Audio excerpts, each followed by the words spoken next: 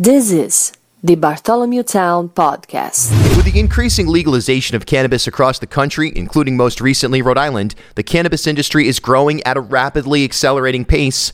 If you are already in the industry or wondering what is the best path to break into the cannabis field, well, the University of Rhode Island has a program to help educate you in the evolving space. Fully accredited by URI's College of Pharmacy, the online certificate program covers topics related to product development, chemical analysis and testing, and patient and customer therapeutics.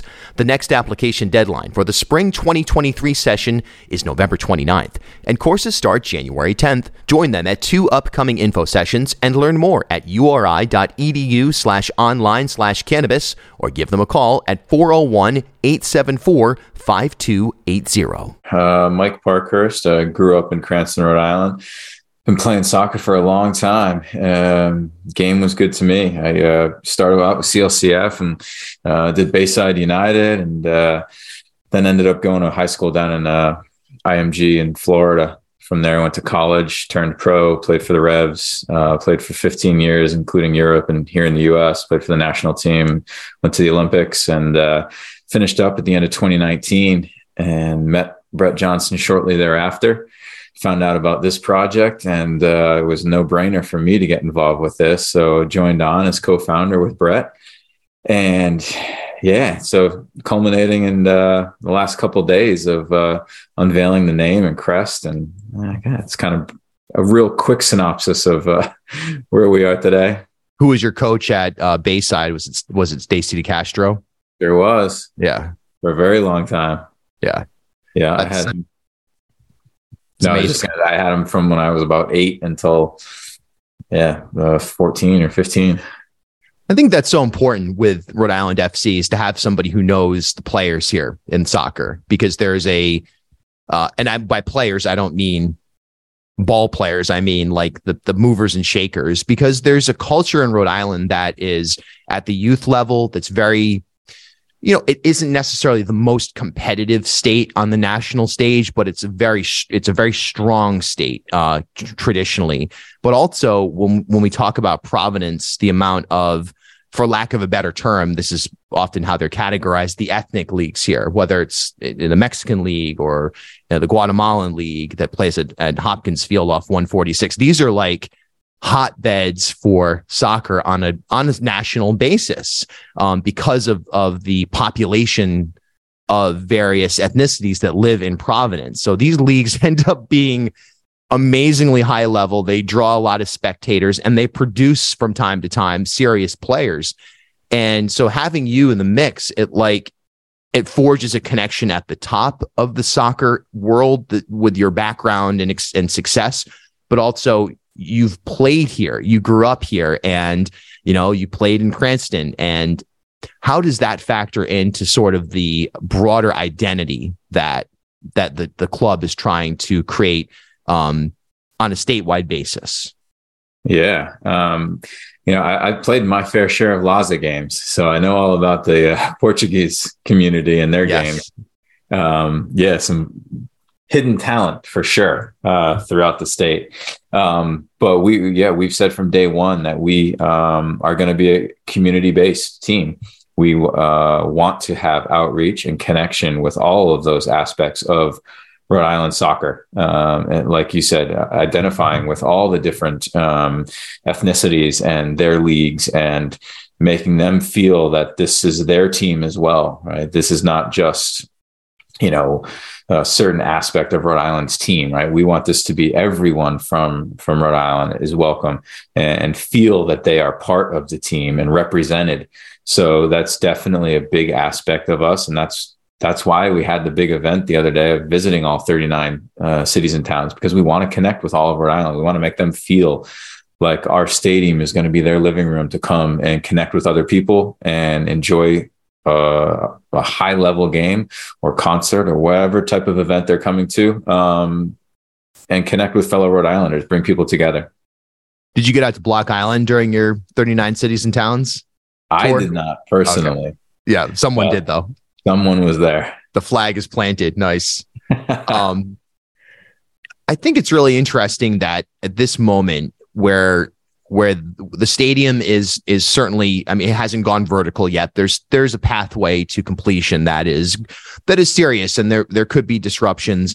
And it was interesting to hear Brett in an interview during or shortly after the announcement say, hey, look, by summer 2024, this stadium is going to be open, and there's going to be a warm summer night. We're going to have soccer here.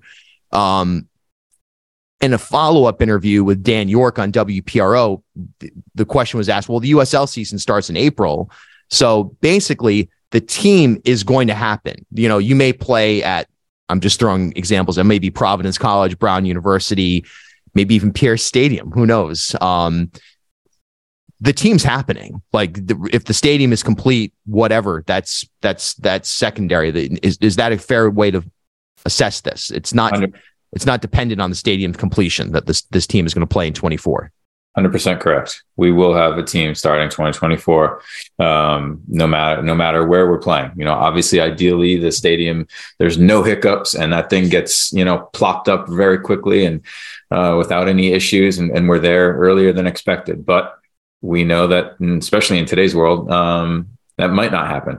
You know, the goal is that summer. So yes, we're probably going to have to find a place to play some games, you know, so that we don't start off the season with 10 away games or something like that, where it puts us in a tough hole because, you know, like we said, we want to be competitive. We want to make the playoffs and compete for trophies from day one. And so, you know, balancing, you know, the stadium with also trying to get results and not handicap the first year by, you know, playing 10, 12 away games straight off the bat. So that's definitely part of the process from here on out, figuring that out.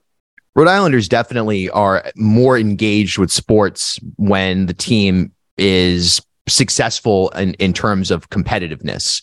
And we see that. You can just watch the attendance at a Providence Friars games or Friars game now when they have an excellent club, or Rams games, the fluctuation of attendance at the Ryan Center. URI soccer, men's soccer games were selling out at one point when that club was extremely competitive. And then, of course, the Boston teams. So how important is it, not just from a feel-good standpoint, but from a marketing standpoint, to put a team that can actually compete for trophies on the field right out of the gate? It's very, very important for us to have a winning team on the field. So much of everything revolves around having success on the field, right? When you're talking about people coming into the stadium, sponsorships, buzz, media attention, a lot of different things, players wanting to be there.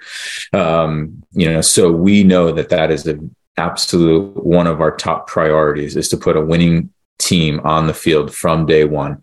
And Brett and the rest of the team, we're committed to it. And that means that we're going to spend towards the top end of the USL Championship to put a team out there, right? You can't just rely on a bunch of 17, 18, 19-year-olds diamond in the roughs to win games all the time, right? So you have to go out there and you have to find some experienced players and pay up for them. And we will do that. And that's not unique to Rhode Island to be, you know, wanting to cheer on a winning team, right? There's very few markets that'll go cheer on a losing team consistently. You know, I think of like Buffalo and like Cleveland or something. But, yeah. Besides that, you know, we know that it is a top priority for us, and so that will start with the head coach and making sure that we get someone in here that is will bring top talent with them, will attract top talent, and be able to develop that talent. You've announced a club president. It's obviously way early to start thinking about drafts and acquisitions and things like that. But your gut instinct on your role in selecting players and being, and I guess not even specifically selecting players, but in terms of personnel, do you see yourself as part of, you know, as a co-founder of the club in the room trying to impart some knowledge? Or do you see yourself saying, hey, look, this is going to be tough because of my background and experience, but I'm going to keep everything at a distance and keep things compartmentalized? Yeah, I'd like to be an asset, right? I think that we're going to get a coach who's got some experience here in the U.S., whether MLS or USL level, so that they understand the market, because we think that's important. And so I don't think that that person will need me to find half the team or anything like that. But if I can be an asset with some of my connections around the the soccer landscape here in the US. And obviously I'd want to do that. I watch more soccer now than I did when I was playing. So, I still feel pretty connected and know the level of all the leagues, and have a good relationship with some college coaches. And we'll definitely have, a few players that are fresh out of college on our team. So would like to be an asset to the future head coach, but not overstay my welcome in any of those meetings. You're not George Steinbrenner of the Rhode Island Football Club. Right? Definitely not. It's interesting because the league has grown so much. The USL, some people will remember the Stingrays, the Rhode Island Rays that played at Pierce Stadium.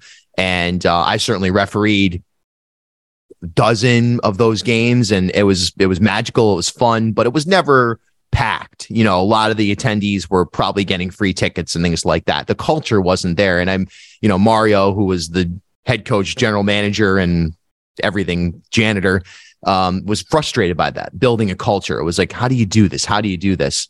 So I guess the question is, what, besides the fact that the league has grown enormously, what will be the biggest difference day one between the previous iteration of USL soccer in Rhode Island and this iteration?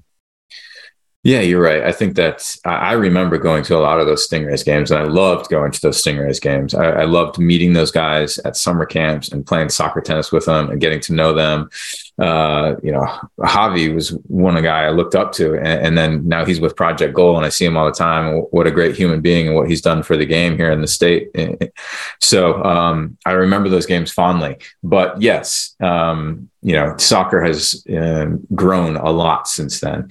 And the onus is on us to make sure that we encapsulate all of that excitement of soccer and bring everyone into our stadium. When I look back at the Stingrays games, I'm not sure how diverse that crowd was. So we want to make sure that we tap into all those markets. I think that my last experience with soccer was with Atlanta United, and they were a startup team in 2017. And, they created a unbelievable atmosphere from day one. Now, the team on the field absolutely helped in keeping those people coming back. But what I saw was a bunch of people that didn't know much about soccer that loved being a part of the atmosphere, of being a part of the community, and the uniqueness of the environment at a soccer game compared to baseball and football and basketball, right? It's the cheering was not dependent on the action on the field, and they're standing for the whole game, and they know they're going to be out of there in 2 hours, right? There's a lot of things that are unique to soccer, and we want to make sure that everyone gets to experience that, because until you experience it firsthand, it's difficult to really comprehend it and understand it. So, that's definitely top of our list. And in order to do that, events like yesterday are important, or 2 days ago, right? Of getting the name out there, getting the recognition of the brand, that people know who we are, where we play, what the league is, all of that. So that takes a commitment, and, that's what we're going to have to do here in the next 12, 16 months. Soccer's you mentioned something about being in and out in 2 hours. Soccer is such a great game for contemporary media consumption, because at a point it was kind of like, well, how do we monetize this? Well, obviously banners on the screen, there's in stadium banners. Obviously the teams monetize with maybe advertising on the logo, partnerships. There's ways to do it, but it's not the traditional United States television break. And we've seen American football, and even in the conversation I just had with Miles, college basketball, the amount of TV timeouts, it's like, all right, you can quickly lose interest. You pick up your phone during one of those TV timeouts and start scrolling through TikTok or YouTube, or hop on a call, or get back on your laptop to do something for work during a commercial break. You may be gone for the rest of the game. Soccer, by nature, keeps moving. It's like, it's more equipped for modern life. And that's not something that a lot of people have touched on. And I wonder if you'll be able to play into that, where it's like, hey, look, you're going to be, this is a sport that if you're not familiar with it, or you're only familiar with it from the youth level or something like that, like this does not have to occupy your entire night or Saturday. Like, this is like going to see a movie or a local show or something like that. Like this is an hour and a half, 2 hours of your time. How much of that do you think is going to play into building in the new fan that will come out to the stadium?